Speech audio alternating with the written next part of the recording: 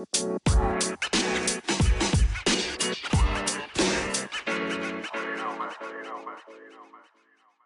going on, guys? Welcome to River City 93, brought to you by Roughneck Scarves, the Beautiful Game Network, and of course, For the Culture. I'm your host, Elliot Barr. This is Chenier.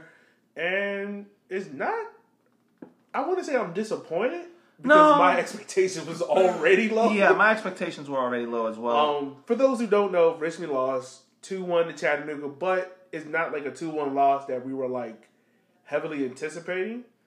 I mean, and just to clarify, when we say our expectations were low, it's because of personnel issues, like the two red cards for Akwe and Connor Shinovsky. So we were missing our two center backs and Gallardo off of yellow card accumulation. Yeah. So it's like our two best center backs. Play the kids. Just roll the ball out there and have fun. Yep, just play the kids. That was my expectation. But then we saw the lineup and we were like, oh, they're actually going for it. He's actually putting in some effort.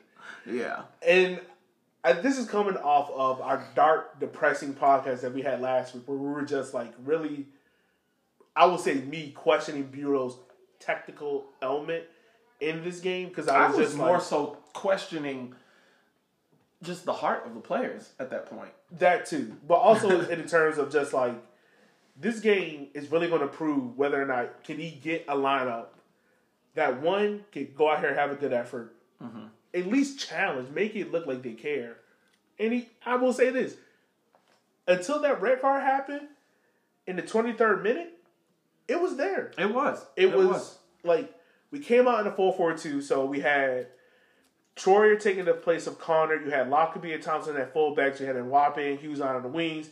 Ekeroda and Maxey in the mid. And you had Boateng and Chen up top. Yeah. Boateng was kind of the surprise me, but of course, if you're going to play the kids, why not put the 17-year-old out there and see what he can do? And see exactly. Just see what he can pull. He also scored a banger that we're going to talk about. Oh, yeah, we're going to talk about that one. Well, for the most part, this game was pretty much even. Like, it was 11 shots to goal for Chattanooga, 13 for Richmond. I think 6 for Richmond that were on target. Yep. 5 for Chattanooga that were on target. No, it was 4 for Richmond that were on target. Yes. I can't do math. Yeah, 4 on target for Richmond, 5 on target for Chattanooga. That's still basically practically the same. You know? Yeah, and I would say this too. We had more passing in the opponent's half than in our own half. But this is the thing about it. It was more of like, we saw pressing. Everyone at Baja B was kind of just like, yo, is this the same Richmond team from before? Exactly. Like, because we're pressing. We're going at it. We're trying to create. Like, where has this team been at? It was crazy. But I think it just come from what the 4-4-2 is. It truly is a system made for pressing. Like, your two strikers are on their two center backs. The wingers are on their fullbacks. Yeah, in just waves of pressing. Just go. Yeah. And I gotta say, it looked very impressive. Crab comes on and Boda comes off. Ekeroda, who get a yellow card, so I can understand why that, because you don't want to have a repeat of Tucson. Yeah. So Ekeroda comes on and Chen comes off because it's like, all right, the 3-3-2 clearly it wasn't allowing us to get back into the game. Wasn't working. How we wanted to. So I think what happened was, I don't know the math on this. I think we went to a 3-4-1. So we still have that flat 4 midfielders of. No, we still had those. We had 3 in the back. We had a 3-4-2, but I think we got one striker on top. Yeah, we basically shifted to a 3-3-2-1 to have. Wait, 3-3-2-1. How? Wait.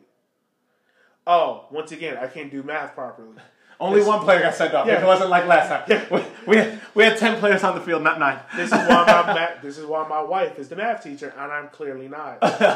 So I was sitting here thinking, like, wait, how does that work? That doesn't make sense. But yeah. So then it looks a lot better. Yeah. It looks a lot better. Like, we're still attacking, but you can tell, like, without that extra person in defense, we have holes back there. Once again, you can't rely on, and no slight to Ivan, but having him back there by himself is the only pure center back. You can tell, like, all right, this isn't something that's going to work well. Now, Boateng, I don't know where he decided to come from, because where this performance been at? That was my question. I mean, Now, granted, I will say this: we were at the watch party at Baja Bean. My hats off to Baja Bean because they're about to close soon. But shout out to Jeff and them; they were awesome. Yeah. Where's this Boateng been at? I don't know. Because that was a strike. That was a strike and a half. He hit that one and it stayed hit. I don't know. It was beautiful. It was very, very, very well done. Like, it was really just like last gasp. Like, Boateng was like, you know what? I'm just going to take the strike. Yeah. And there was nothing Malagas. It was nothing that, I mean, not Malagas. That's our player. Mangles could do about it. Yeah. There was absolutely nothing he could do about it to try to save it. But I'm gonna be honest with you. The ball from Mwape was right on Boateng's foot. Oh yeah. And with the defender being somewhat close to Boateng, he really found him well. He did. I don't know how. First of all, Mwape finds his pass. Secondly, Boateng to have the presence of mind to control it with his left foot and be like, you know what, in the same motion, I'm going to just swing at it. Yeah, I mean, he took the ball with his inside foot. So he took the ball with his right foot, basically bringing it down, and off that first bounce off his foot, he just rifles at it with his left. By the way, if it sounds like we're stuttering, that's because Janair had to pull up the play again to remember how the play went. Yeah. So because I knew there was a you can really see who became not prepared for the podcast. I knew there was a good pass that came from it, but I just didn't remember where it came from. But Mwape, I mean, it was a serious diag. It was to ping that ball across. I think that's what Mwape brings to the team. He can make that kind of pass when given time and the opportunity to find space. I think this Chattanooga. Well, my question is, where has that been all season though? Because all season we've been playing defense and pin back. No. In that situation, Mwape is literally making a beeline for the corner flag rather than sitting back and making that diagonal cross up. Yeah. So where has that been? Why, if he has that in his locker, why are we making him run all the way to the end line and try and do a backwards cross every time? Literally, that's what he's been doing all season. Run to the end line, take the player on, or maybe try and make a cross. But if he can hit those, I mean, yeah, let's use that. Right? And I will say this. So it's 2-1 at that moment, and then like the last 20 minutes or so, it was kind of like, granted, Richmond had chances all the way up until the end. Mm-hmm. And it was a much better performance than that of Tucson. It was much better. Even better than the forward game. Yeah, it was fight. And it didn't look like individual efforts. It didn't look like, I'm going to do this all by myself. It looked like, yo, we got to do this as a team. We got to do this together. Now, granted, let's do it. Things may look totally different if the red card doesn't happen. Yeah. It doesn't lead to the second goal where we're down a man and you've relied on one center back. It could be a totally different game. We could have walked out with a win. Who knows? Yeah. But I will tip my hat to the team and to Bulow saying, like, hey, well done. You did the best with what you can do. Yeah, you and I don't think any Richmond fan, like, honestly, would have been like, I don't think any Richmond fan can say that wasn't good enough. I mean, it was. I mean, on the scoreboard, no, it wasn't good enough. But in terms of the performance, in terms of the fight that the boys had, in terms of what you had available, of what we had available with two main center backs missing. Yeah. So if you were following us on Twitter, I think every Ford fan became a Richmond account fan for like 24 hours because they drew against Tucson on Friday night. So they needed us to beat Chattanooga to get in. That didn't happen. So next Saturday, if the playoff scenario goes, if Lansing beats Ford at the 3 o'clock game, they then have to wait to 7 to see who wins the Chattanooga and Toronto game. If Chattanooga wins, Chattanooga takes that spot for Forward. And Forward falls out. Oh. If, I believe a draw is fine for Forward if both of them draw. But pretty much it's winning you're in. Yeah. Me personally, it's great for me on social media because if Forward falls out, all their fans are going to be like, oh my God. Like, it's going to be a mess. Yeah. If Chattanooga doesn't get in, Chattanooga FC is going to rip them to shreds. Yeah. And I'm going to be laughing regardless. USL chaos is perfect. Now, to be honest with you, I will be rooting for Forward because they were very gracious guests. I'm not. Look, hey, I want chaos. I want Forward to sweat to the 90th minute in that Chattanooga game. I want chaos. Ooh. I want, and that's the thing. So Forward, they basically, almost basically have to win. Yeah, because Chattanooga are at home against Toronto. The thing is, you're playing your closest rival in Lansing. Oh, if there was a way for us to go drama. In the meantime, we're playing against Orlando City B. Hey, I'm going to that game. I'm gonna get crazy. Let's do it. If there was a way how to go to that game, I would be up there. I just want to see it. This is the thing that take a road trip up to Lansing. This is the thing that our rivalries are built off of. Like, I would say this: USL has. You have 3 good rivalries in USL. You have Lansing and Forward, Greenville and South Georgia, Richmond and Forward. Those are your 3, like, those are USL. Like, these are the best rivalries. Yeah. But each rivalry fits a different demographic. Like, It's a different reason for like Richmond and Forward, we're never going to be heated rivals. Yeah, it's because we're too far away. It's banter. But it's more of like the Henny Cup. It's more like friends that have a friendly, like, it's banter. More friendly. Yeah. Just a banter rival. And Forward, if that plays out right, that could be that's like, a local derby, basically. That could be Boston and LA in the 80s in basketball. And then Greenville and Tormenta. It's more of a regional thing.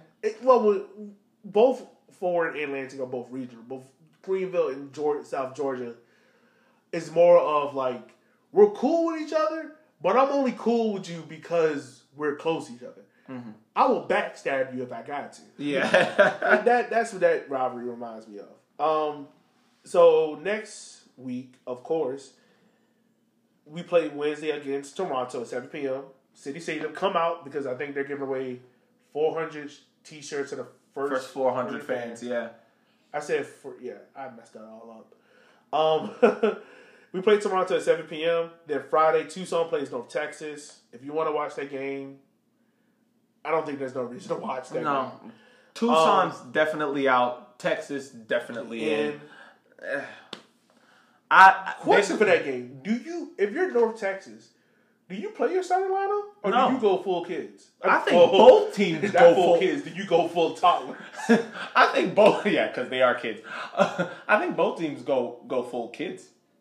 Go reserve. Because at the end of the day, what does Tucson have to lose? Tucson at this point, they just need to give those players that have not played some time on the field. That's true. My only concern when it comes to North Texas is how many times have we seen a team that's like, they already locked up the number 1 spot, they've had it for a while, and that last week they rest everyone, and then they play the following week the starters, and it look all out of whack. That's my only concern, but that's it. That's true. The other games, like I said, you got Lansing Forward at 3 p.m. You got Richmond, Orlando City B. That's our final whole game. Chattanooga and Toronto at 7 o'clock, and then South Georgia and Greenville at 8 p.m. My only question is, I wish there was a way that you can have all those games at the same time, starting at the same time, so it would be like a real like decision they kind of, because honestly, say if Forward wins that 3 o'clock game, then that Chattanooga and Toronto game is like worthless. Exactly. So then there's a change in decision, but shouldn't they have the roster out already by the time that game's done? That game will end around 5. Well, yeah. You can still change it. You can still change the roster. You can still change it. But then the other thing too is, well, I mean, there's still something to play in that Greenville and South Georgia game. If Greenville, not my fault. If Lansing loses, Greenville can then take over the number 2 spot. Yeah. So then that 3 o'clock game really determines a lot. Yeah. Because if Lansing wins, then this Greenville's like, all right, you know what? We're just going to rest people to get ready for the playoffs because, we got to go on the road. Yeah. We're not going to play a full lineup. But if Lansing then loses and Ford's in, does Greenville then be like, well, let's go ahead and try to beat South Georgia? A South Georgia team that we have said fell Richmond has had a disappointing season. Don't get me wrong. But you talk about a team that was second in the table in June? And coasting. And just nosedive. Yes. They have not looked... And granted, the Michelotto injury, I think, had a lot to do with that.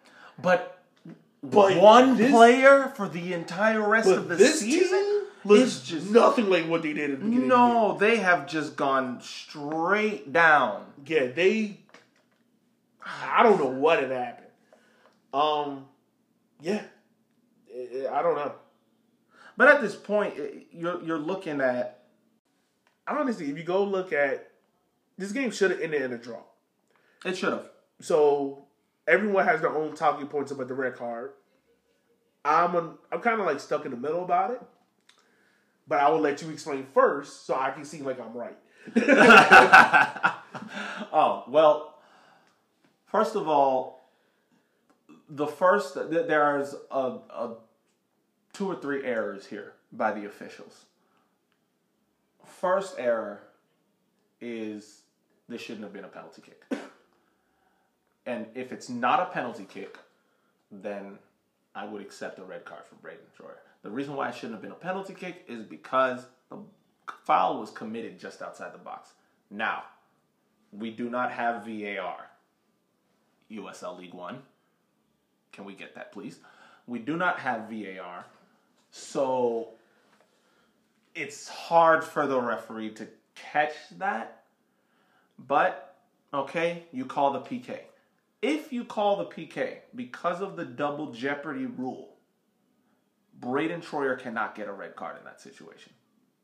So, there's, first of all, not catching the foul at the right location. Secondly, if you make the error of calling a penalty kick, you then have to go by the rules and not give Braden Troyer a red card in that situation because of the double jeopardy rule. You cannot give a player a red card and that same team has to suffer a penalty kick as well. I get all that. I will say this. Troyer put himself in a situation where you pretty much put it in the ref hands at that point. Knowing the history of USL refs, knowing that we don't have VAR, knowing that it looked like Troyer tackled him at the 1 yard line, it doesn't help. I will say this, however. I won't even say that. It doesn't look good. The way how Troyer felt. Troyer got beat. Let's start there. Yeah, first. No, he got beat. He definitely committed. And then Troyer went to the method of Elliott defending of either you get past me or the ball, but not both of y'all. Yeah. No, I understand. And I do feel that if that foul is called in the correct position and the ref gives a free kick, because Troyer is the last defender back and it's stopping a goal scoring opportunity, yes, Troyer should get a straight red. Yeah. But that would be, like you say, leaving it in the ref's hands. But at the end of the day, USL League One, you're still a professional league. And because you're a professional league, we need professional officiating. Me as a coach for youth, I always tell the kids, you guys aren't professionals, so don't expect professional officiating. That is what I go by. Yeah. So I don't get torn up when a bad call is made when I'm coaching. But these are professionals. They get paid to do this. Yeah. These are pros. You are supposed to be professional. You're supposed to be the top grade. Regardless of whether it's MLS, USL Championship, USL League One, you are a professional. No, league. You're totally right. I don't even think... So, regardless of that, I just think Troyer it was just left up to the ref hands, and I think the ref I think he caved into pressure. Yeah. I think, and we've all been caught in that moment where it's like, you just like, I don't know what's going on, let me just hurry and get this done, and he just showed the red, gave the PK. I think we both agree on the point. I think everyone else agrees on the point. It should not have been a red card because it's not like Troyer 2-footed the guy in the box and stood over him and was like, ah. It's not like he did that. I think it is I think it's an unfortunate call to Troyer, but I'm in the thing of you left it in the ref hands. And these refs aren't MLS refs. They're not Premier Leagues where they're in that situation all the time so they know it. So we're down 1-0 because the PK is scored. So we're kind of much praying with just 3 in the back. I think it's like a 3-3-2. What it looks like in the most part. Yeah, basically. The second goal, once again, if you have VAR, you can tell if it's offsides or not. Yeah. It's hard to look at because if you slow it down, it's offsides. But if you look at it live, it doesn't look like it. It's one of those things where... Yeah, in it could go either way. Yeah, in real movement, it looks like it was a perfect run. Yeah. And but if you slow run. Yeah, if you slow it down and do your own VAR work, yeah, you can see that he is slightly offsides. We don't have VAR, so in that situation, you got to give it. But the other thing too, I think Ivan, I want to say it's almost like not last week, but Ford, where he got stuck in two minds because he was like, either do I go attack? I think if Troyer is still there, I think Ivan goes. I think he attacks the ball. I think he doesn't sit back there and wait. Yeah. But since Troyer is not there, he's the main center back. I think it's then of, if I go attack, who is then covering him? All right, well, if I drop back, who is then occupying this space here? Yeah. He's stuck in two minds. He's stuck having to try and do the job of two players. Yeah. The Chattanooga attacker had the presence of mind to just slot that ball into the space that was occupied. He one times it is in the bottom of the net. Yeah. That was my problem on that goal. But once again, it's like... That's a result of the red card. Yeah. Yet again. Yeah. So that red card had a looming effect. Because honestly, this game should have ended as a draw. Yeah. So that you call a PK, whether it's right or not, that's a goal. But Troyer's still on the field. Ivan isn't stuck in two minds and having to try and figure out how to be two players at once. Yeah, exactly. He's not trying to figure out, I think, and this is no, disrespect to Ivan. Ivan is almost I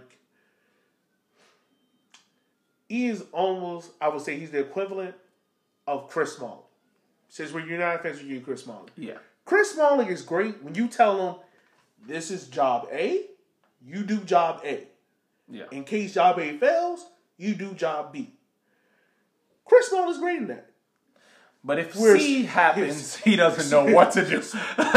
He goes brain fried. He's like, whoa, I didn't know how to do this. But if you start telling Smalling, hey, you got to do this, but then do this, but then do that, but then do this, even though he's still a professional, there are just certain players that you know, I can't give you a lot because you don't have those kind of skill sets. Yeah. Ivan's that kind of player. You give him a job, he'll do it well. Yeah. Yeah. If you tell Ivan, when you get the ball, you're the more advancing center back. You go up there, you try to make the passes in the midfield, you can split the lines. Mm-hmm. If we don't have that, then you can drop back. But when you tell Ivan you are the main center back, you can go forward, but then you have to worry about this, but you have to worry about that. Now, and without a preparation for that, because now it's like in the heat of the moment, now all of a sudden Ivan is alone back there with two fullbacks. Yeah. And then you also lose your defensive stalwart in Troyer to kind of pretty much the Brian Urlacher of our defense, the one that's calling out hey, do this, shift here. Yeah, it's gone. It's all gonna. Ivan, who was whoa, he should know it. It's different when you get thrown in that moment. Exactly. So we get to halftime, of course, and does Greenville really need to try though? They don't at this point. I think that's what I'm saying. That Lansing and Forward game depends on a lot. Lansing. It's basically the Lansing Forward game and the Chattanooga Toronto game that are the two that will have some bearings on what's going to happen. Yeah. Because if Greenville lose to South Georgia, okay, South Georgia are still in 6th, and Greenville are but that's what I'm saying. Still in 3rd. But just imagine, say if Lansing loses, right, and 4 is in, the playoffs are locked up. Mm-hmm. You're South Georgia. You get the opportunity to deny Greenville a home playoff game. True. Once again, it's still a rivalry, but you still got something to play for. Yes. You can knock Greenville. Now, if Lansing wins, then that game means absolutely nothing because Greenville can't move ahead of Lansing. Yeah. But there's still something to play for.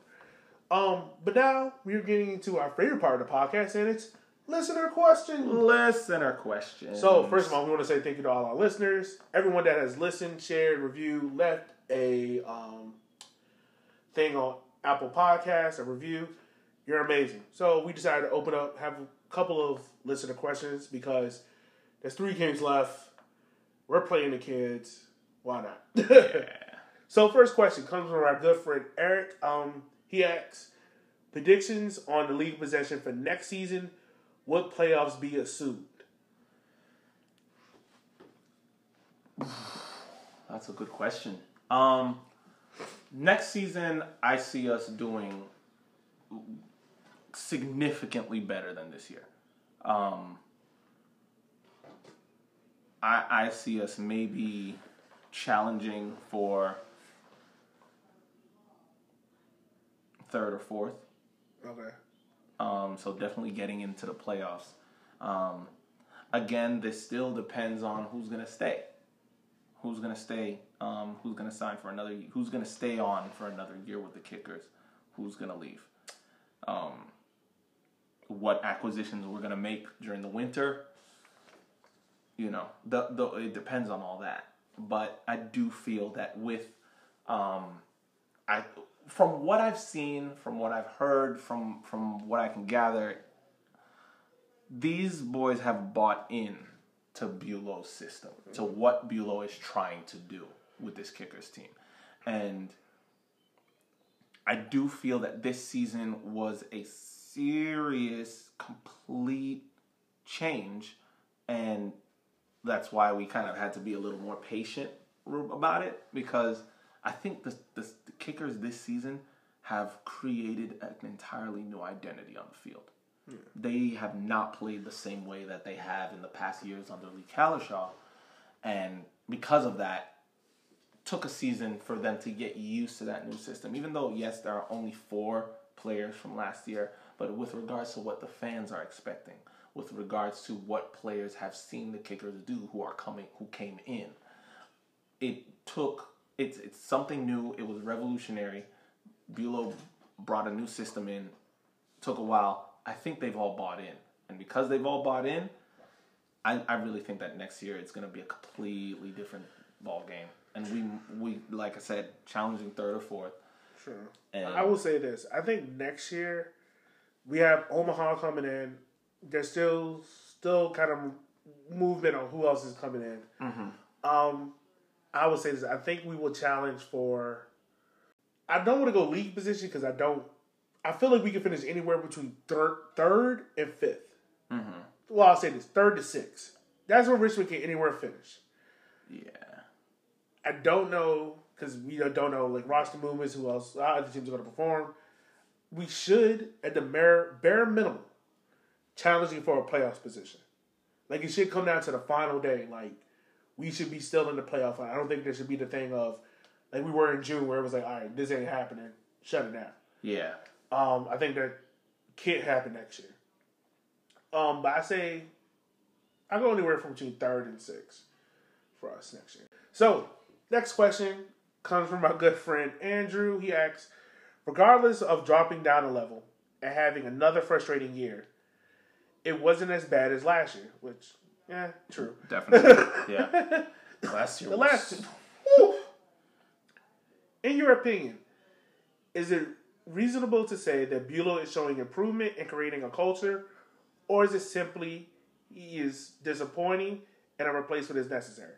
Well, I mean, I guess we just answered that with me saying that, he's got a new system going, and this new system, it took a while for the guys to buy into it, to understand it, and to be able to execute it well. Mm-hmm. But I feel that's what you want when you get a new coach, a new front office, a new everything, a new identity for the Kickers. You want a rebirth, and it takes a while. I think the thing is, I think Bulow has gotten better. Yes. I'm not gonna lie. Like we've been in this corner. Like we've talked to him. Like we talked to people around the club. Bulow has gotten better. Yes. The team has gotten better. Now there has been those moments of where like you can say we've been the most consistent team at being inconsistent. Yeah. But I think Bulow has gotten better. I think there is things to highlight, even though it's been a massive disappointment for us. What we expected at the beginning of the year to now, where we were like, oh, we expect to be in the playoffs. We expect to be winning the title. We're dropping out of the league. We're supposed to dominate. We're supposed to beat everyone. But then we saw it and we were like, oh, whoa. Yeah, this is not going good. But I think Bulow has recovered from that because I think that June stretch really tested a lot and we got better from that. Exactly. We went on a little bit of a run. Now it didn't end positive as we thought it was, but I think there's positives to take from it. Yeah, I think there's still negatives to take from it, but you can look at it from both lenses and be like, there's areas of growth that's needed, but there's things to build upon. It's not like how we ended last year. We were just like, all right, what are we supposed to do now? Yeah. No, last year it was just... I mean, I can say that most people were in the mindset of, thank God that's over. Yeah, because like, I'm not even gonna lie. Like, even at the end of last year, even though I knew we was going down the league, it was just kind of just like, I don't even know if I want to go to the game. Yeah. But now it's like, yo, we got 2 home because I want to go to the game. I want to figure out, like, all right, if we're playing the kids, what are we doing? Like, there's more. I want to know more about the team. Yeah. It's more of a situation looking at the glass half full. Yes. Than looking at it half empty than where we were last year. But we were just like, there's nothing. Yeah, there's nothing. Like, we how many goals did we score last year? But the defense is a lot better, like significantly better. So that's all I wanted to say. Go back to the pod. What's going on, guys? Real quick, this is Elliot. I just want to interject real quick. The next part you're about to hear about, we were talking about goals and we got it wrong. So here's the correct stats for it. Last year, 2018, all those who know, we was in the USL Championship. We played 34 games, but I tailed it off at 26 to have the records even. We scored 23 goals, the same amount that we had for this year, but we gave up 59 goals, and this year we only gave up 33. So the offense is about the same. Total. Like, you can count. I want to say about the same we scored this year. I want to say. Are you sure? I mean, I'm pretty sure that we scored more this year. We have won more games. Far more. Yeah. I mean, last year. But I want to say, I think the goals are about the same. Yeah. I think the goals are about the same. Yeah. So I'm gonna say. I will also throw in this advocate. If contracts are not an issue, so we're not thinking about contracts. Yeah, no. We're just thinking solely based on this. On necessity, who would we want to stay? Yeah. I definitely think Retzlaff, Kraft, and Greg need to stay as rotation players. And to be honest with you, Kraft may probably halfway through next season break in as a starter. I think Kraft is already. I think you can put Kraft in as a starter. Because think about it. Because you got to think, we've got Bolduc, we've got Mwape. Hughes has been doing well. I would replace Mwape with Kraft in a heartbeat. I love Mwape, but I would put Kraft in. Kraft can create. That's true. And Mwape's more of a winger. Yeah. Well, I mean, if you want Kraft to create, you would want him more central then. Yeah, that's what I'm saying. That's what he is. He's more of a central player. Yeah, and Mwape is a winger playing a cam. Yeah. Well, no. At this point, Mwape is playing more. In the 3-5-2. He's playing more as think about cam. If Mwape, how many times have you seen Mwape out on the wing cut in because it didn't play like that attacking mid role? Yeah, Kraft naturally fits that. Yeah. Well, yeah. For me personally, I would say, I think if we can retain anywhere from 75 to 80% of this roster for next year. Yeah. Granted, some people are going to leave just because of there's new opportunities. USL Championship. I haven't played. So it's hard to really figure out like who is going to stay. I think anywhere from 70 to 80%, I feel good with. Yeah, I can't really say that there's any player that I'm like, this player needs to go. Not really. I don't think, and the players that you would maybe think that, I don't think we've seen enough of. When you look at players like Pavone and players like Lucas, we haven't seen enough of them to know if they are good squad players. That's true. Or if they could maybe break into the starting lineup, especially when you look at someone like Lucas. I mean, he's been recovering from an injury, and so we haven't seen the best of him yet. Lucas, Moss, I would like to see. Moss definitely. We haven't seen the best of him yet because of that injury at the beginning of the season. Pavone, he had moments where he shined. Yeah. So I was. That's what I'm saying. I think like 70% to 80% I'm comfortable with. Yeah. I think it's a case of where the only ones I'm not sure of I haven't seen play. You know? Like Perez or like Broomall. Broomall, well, I mean, yeah. He's the backup goalkeeper. Yeah. But still, like, I want to see if he can do it. Yeah, I mean... I think the thing is... You can't really judge him off of the Lionsbridge game because he didn't really have that much to do in that game. Yeah. I think the thing is, if it's a case of where last year where only like 10% of the roster stays, then I'm like, all right, something's not right.